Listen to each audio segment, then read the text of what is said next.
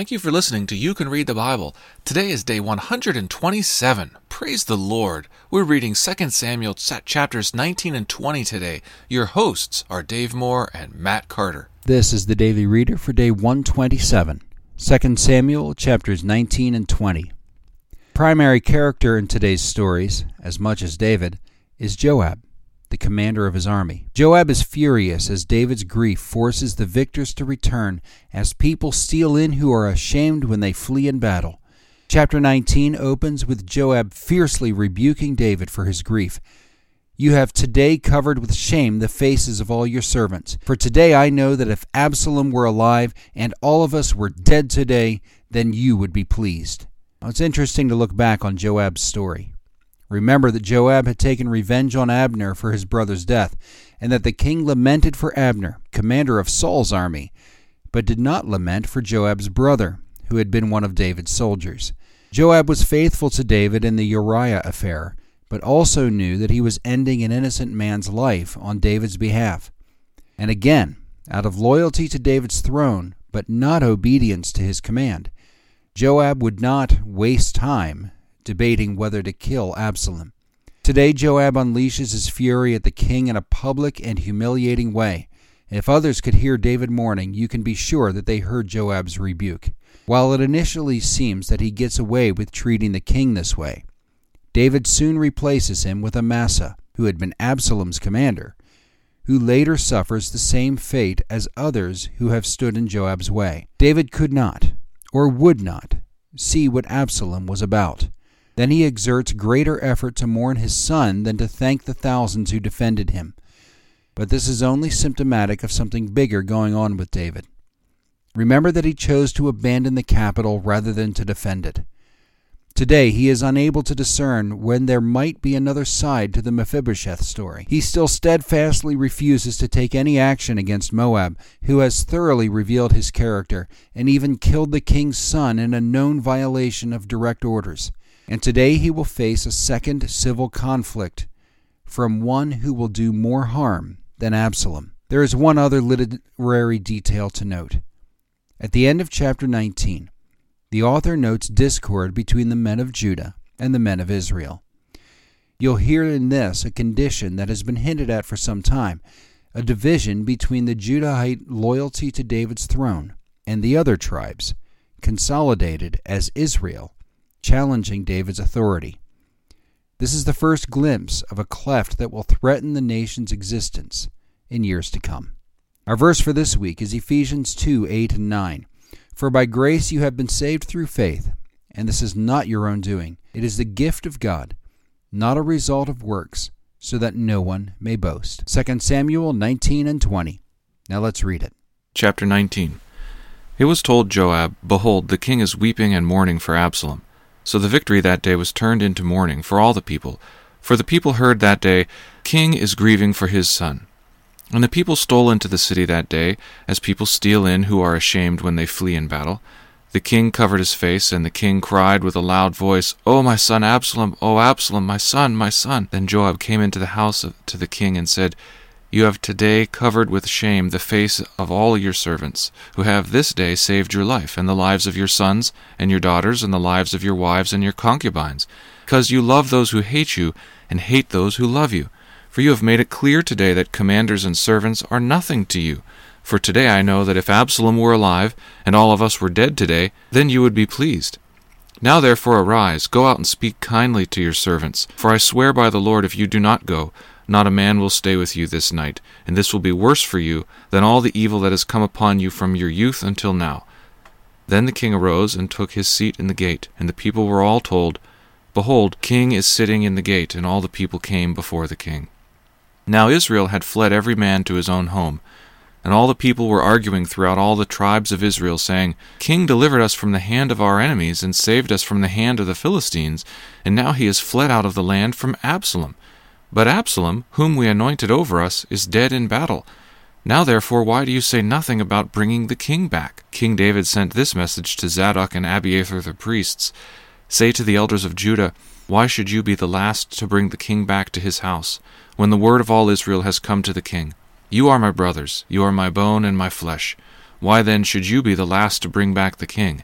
And say to Amasa, Are you not my bone and my flesh? God do so to me, and more also, if you are not commander of my army from now on, in place of Joab. And he swayed the heart of all the men of Judah as one man, so that they sent word to the king, Return, both you and all your servants. So the king came back to the Jordan, and Judah came to Gilgal to meet the king, and to bring the king over the Jordan. And Shimei the son of Gera, the Benjamite, from Bahurim, hurried down with the men of Judah to meet King David, and with him were 1,000 men from Benjamin. And Ziba, the servant of the house of Saul, with his 15 sons and his 20 servants, rushed down to the Jordan before the king. And they crossed the ford to bring over the king's household and to do his pleasure. And Shimei the son of Gera fell down before the king, as he was about to cross the Jordan, and said to the king, Let not my lord hold me guilty, or remember how your servant did wrong on the day my lord the king left Jerusalem. Do not let the king take it to heart, for your servant knows that I have sinned. Therefore, behold, I have come this day, the first of all the house of Joseph, to come down to meet my lord the king. Abishai the son of Zeruiah answered, Shall not Shimei be put to death for this, because he cursed the Lord's anointed? But David said, What have I to do with you, you sons of Zeruiah, that you should this day be as an adversary to me? Shall anyone be put to death in Israel this day? For do I not know that I am this day king over Israel? And the king said to Shimei, You shall not die. And the king gave him his oath. And Mephibosheth the son of Saul came down to meet the king. He had neither taken care of his feet, nor trimmed his beard, nor washed his clothes, from the day the king departed until the day he came back in safety. And when he came to Jerusalem to meet the king said to him, Why did you not go with me, Mephibosheth? And he answered, My lord, O king, my servant deceived me, for your servant said to him, I will saddle a donkey for myself, that I may ride on it and go with the king. For your servant is lame. He has slandered your servant to my lord the king, but my lord the king is like the angel of God. Do therefore what seems good to you. For all my father's house were but men doomed to death before my lord the king, but you set your servant among those who eat at your table. What further right have I, then, to cry to the king? And the king said to him, Why speak any more of your affairs? I have decided. You and Ziba shall divide the land. And Mephibosheth said to the king, Oh, let him take it all, since my lord the king has safely come home. Now Barzillai the Gileadite had come down from Rogelim, and he went on with the king to the Jordan to escort him over the Jordan. Barzillai was a very aged man, 80 years old. He had provided the king with food while he stayed in Mahanaim, for he was a very wealthy man. And the king said to Barzillai, Come over with me, and I will provide for you with me in Jerusalem. But Barzillai said to the king, How many years have I still to live, that I should go up with the king to Jerusalem? I am this day 80 years old. Can I discern what is pleasant and what is not? Can your servant taste what he eats or what he drinks? Can I still listen to the voice of singing men and singing women?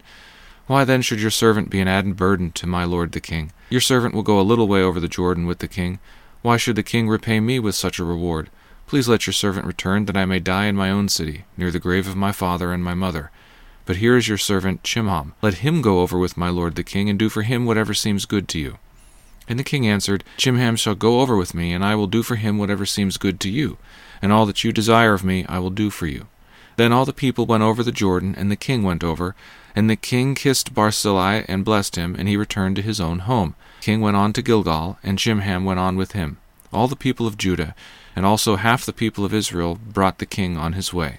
Then all the men of Israel came to the king, and said to the king, Why have our brothers, the men of Judah, stolen you away, and brought the king and his household over the Jordan, and all David's men with him? All the men of Judah answered the men of Israel, Because the king is our close relative. Why then are you angry with this matter? Have we eaten at all at the king's expense? Or has he given us any gift? And the men of Israel answered the men of Judah, We have 10 shares in the king, and in David also we have more than you. Why then did you despise us? Were we not the first to speak of bringing back our king? But the words of the men of Judah were fiercer than the words of the men of Israel. Chapter 20. Now there happened to be there a worthless man, whose name was Sheba, the son of Bichri, a Benjaminite. And he blew the trumpet and said, We have no portion in David, and we have no inheritance in the son of Jesse. Every man to his tents, O Israel. So all the men of Israel withdrew from David, and followed Sheba, the son of Bichri. But the men of Judah followed their king steadfastly from the Jordan to Jerusalem. David came to his house at Jerusalem, and the king took the 10 concubines whom he had left to care for the house, and put them in a house under guard, and provided for them, but did not go into them. So they were shut up until the day of their death, living as if in widowhood. Then the king said to Amasa, Call the men of Judah together to me within 3 days, and be here yourself. So Amasa went to summon Judah, but he delayed beyond the set time that had been appointed him. And David said to Abishai, Now Sheba the son of Bichri will do us more harm than Absalom. Take your lord's servants and pursue him, lest he get himself to fortified cities and escape from us. And there went out after him Joab's men, and the Cherethites, and the Pelethites, and all the mighty men. They went out from Jerusalem to pursue Sheba the son of Bichri. When they were at the great stone that is in Gibeon, Amasa came to meet them. Now Joab was wearing a soldier's garment, and over it was a belt with a sword in its sheath fastened on his thigh. And as he went forward it fell out. And Joab said to Amasa, Is it well with you, my brother? And Joab took Amasa by the beard with his right hand to kiss him.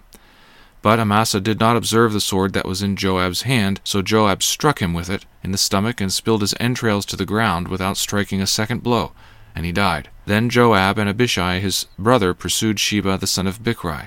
And one of Joab's young men took his stand by Amasa and said, Whoever favors Joab and whoever is for David, let him follow Joab. And Amasa lie wallowing in his blood in the highway. And anyone who came by, seeing him, stopped. And when the man saw all the people who had stopped, he carried Amasa out of the highway into the field, and threw a garment over him, and he was taken out of the highway. All the people went on after Joab to pursue Sheba the son of Bichri. And Sheba passed through all the tribes of Israel to Abel of Beth-maachah, and all the Bichrites assembled and followed him in. And all the men who were with Joab came and besieged him in Abel of Beth-maachah. They cast up a mound against the city, and it stood against the rampart, and they were battering the wall to throw it down. Then a wise woman called from the city, Listen, listen, tell Joab, Come here, that I may speak to you. And he came near her, and the woman said, Are you Joab? He answered, I am. Then she said to him, Listen to the words of your servant. And he answered, I am listening. Then she said, They used to say in former times, Let them but ask counsel at Abel, and so they settled a matter. I am one of those who are peaceable and faithful in Israel. You seek to destroy a city that is a mother in Israel. Why will you swallow up the heritage of the Lord? Joab answered, Far be it from me, far be it that I should swallow up or destroy. That is not true. But a man of the hill country of Ephraim, called Sheba the son of Bichri, has lifted up his hand against King David. Give up him alone, and I will withdraw from the city. And the woman said to Joab, Behold, his head shall be thrown to you over the wall. Then the woman went to all the people in her wisdom, and they cut off the head of Sheba the son of Bichri, and threw it out to Joab. So he blew the trumpet, and they dispersed from the city, every man to his home. And Joab returned to Jerusalem to the king. Now Joab was in command of all the army of Israel, and Benaiah the son of Jehoiada was in command of the Cherethites and the Pelethites, and Adoram was in charge of the forced labor, and Jehoshaphat the son of Ahilud was the recorder, and Sheva was secretary, and Zadok and Abiathar were the priests, and Ira the Jairite was also David's priest. Thank you for listening to You Can Read the Bible.